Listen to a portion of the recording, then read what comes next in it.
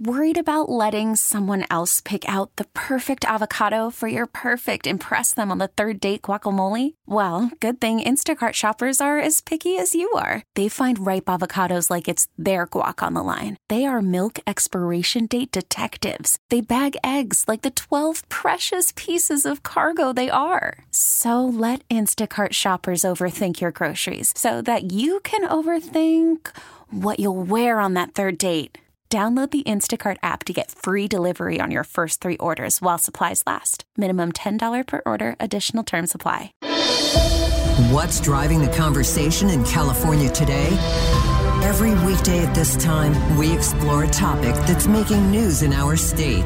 This is the State of California. Good afternoon. I'm Doug Sovern, KCBS political reporter and host of the State of California, along with Patti Reising and Bret Burkhart. Believe it or not, we are less than a year away from California's pivotal 2024 presidential primary. And the field is starting to take shape on both sides of the aisle, and potential candidates are already visiting the Golden State. Yeah, next year our primary will be March 5th, earlier on the primary calendar. That makes California not only a must-visit state for fundraising, but also one for campaigning. California, of course, is the mother lode of delegates for both Republicans and Democrats, and winning here could give somebody a huge early leg up in the race for the nomination. Florida Governor Ron DeSantis was just here on Sunday in Simi Valley, and President Biden comes to Southern California next week as he moves closer to declaring his bid for re-election. It's a good time to take a look at the state of the campaign, which is only going to intensify in the next few months, Patti and Bret. So DeSantis, as you mentioned, went to the Reagan Library, took quite a few jabs at Governor Gavin Newsom. Could that be a preview of a 2024 general election face-off, even if Governor Newsom doesn't throw his hat in the ring? Well, a direct preview only if something very dramatic happens and Joe Biden doesn't run again. Because if Joe Biden does run, of course, Gavin Newsom won't. And all indications are President Biden's getting very close to announcing that he will run again. So, no. But as you say, you could expect Gavin Newsom to be out on the campaign trail as a surrogate very intensely, especially if DeSantis is the nominee for the GOP next year. So, yeah, I think Governor Newsom is going, he's already raised his profile. You can expect him to have a high-profile speaking slot at the Democratic National Convention. Even if he's not actually on the ticket, he's going to be one of their main speakers and campaign surrogates up and down the country next year. We've been talking about Ron DeSantis. How viable is he as a candidate compared to Donald Trump? Very. I think, right now you have to consider Trump still the front runner just because he is a former president, which is remarkable. And, he's got this whole fundraising apparatus. I mean, there's nobody better at it than him. He's got so many very loyal supporters all across the country. But Ron DeSantis, you remember Ron DeSantis was an extremely conservative Trump-supporting congressman in Florida who barely got elected governor. I mean, it was incredibly close. And he beat Gillum by, a tiny number of votes, and then Gillum turned out to get in some legal trouble. But since he became governor, DeSantis has really consolidated his power and raised his profile and shown himself as kind of, a younger, more disciplined version of a Donald Trump. And he, as we've been reporting over the last couple of weeks, now polls better than Trump in California among Republicans. That's not true all across the country. But there are a lot of people looking at him thinking, we're tired of Trump and we don't want all the drama and the baggage. Maybe this guy is a more rational, sane version of a Donald Trump, someone we can nominate without having such a negative vote. We'll see when the time comes. I mean, never underestimate Donald Trump. It's going to be a knockdown, drag-out, primary between the two of them if DeSantis actually does run. Donald Trump has warned that if he doesn't get the GOP nomination, that he'd run as a third-party candidate. Is that a veiled threat, and what would that look like? Well, remember, he's run before. He was the Reform Party candidate. What was that, like 20 years ago, briefly. I think that is a veiled threat. I mean, he's always full of bluster and anger and, vowing retribution against his enemies, et cetera. But if he were to do that, obviously that would help the Democrats enormously because Trump would have his large percentage of loyalists and then the GOP nominee would get the rest of that. And that would leave Joe Biden sitting pretty. So I think that would sabotage the Republican Party. I don't know that Trump wants that to be his legacy. But, I was thinking about this. The last time a former president ran was 1912 when Theodore Roosevelt had bowed out in 1908 and was succeeded by William Howard Taft.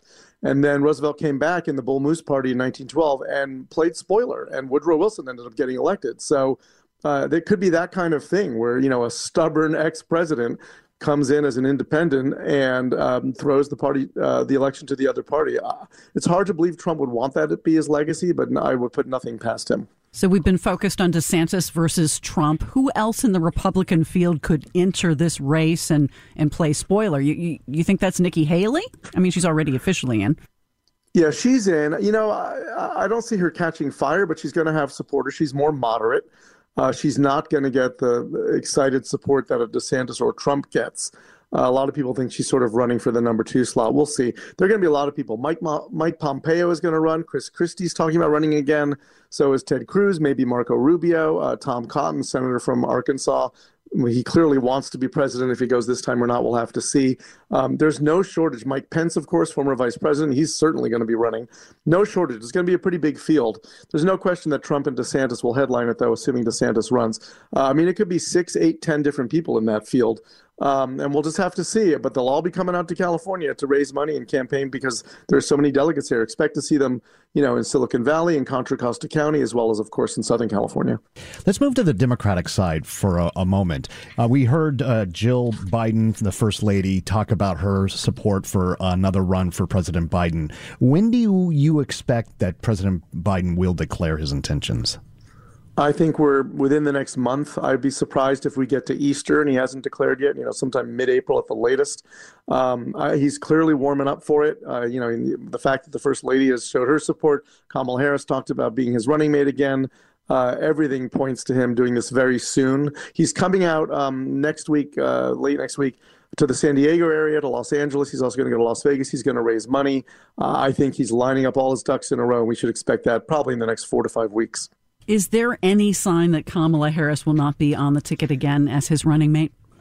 I don't think so. It's no secret that, people are not very happy with her, both within the Biden administration, within the party, in polling. She's not even very popular in California. It's always, to be a vice president, it's hard to do an exemplary job and stand out as a vice president, right? But I wouldn't see him dumping her. It wouldn't look good. It would hurt him with the African-American vote. Might hurt him with women. She does bring some demographic strengths to the ticket. I think what will happen in 2024 is people will say, look, the guy is 82, which he'll be at that point. And if anything happens to him, is she the person you want to be president? The Republicans will try that. That doesn't usually swing an election one way or the other. Very few people decide their vote based on who the running mate is. So I think it would do more damage than good for Biden to move her off the ticket. So I see no reason to expect that it will be anything but a Biden-Harris ticket. Thank you, Doug. All right, thank you, guys. We'll be back tomorrow. And remember, the State of California every weekday at 3:30 p.m. It's also available on the Odyssey app. And wherever you get your podcasts, you'll find me on Twitter at Sovern Nation. I'm Doug Sovern, KCBS.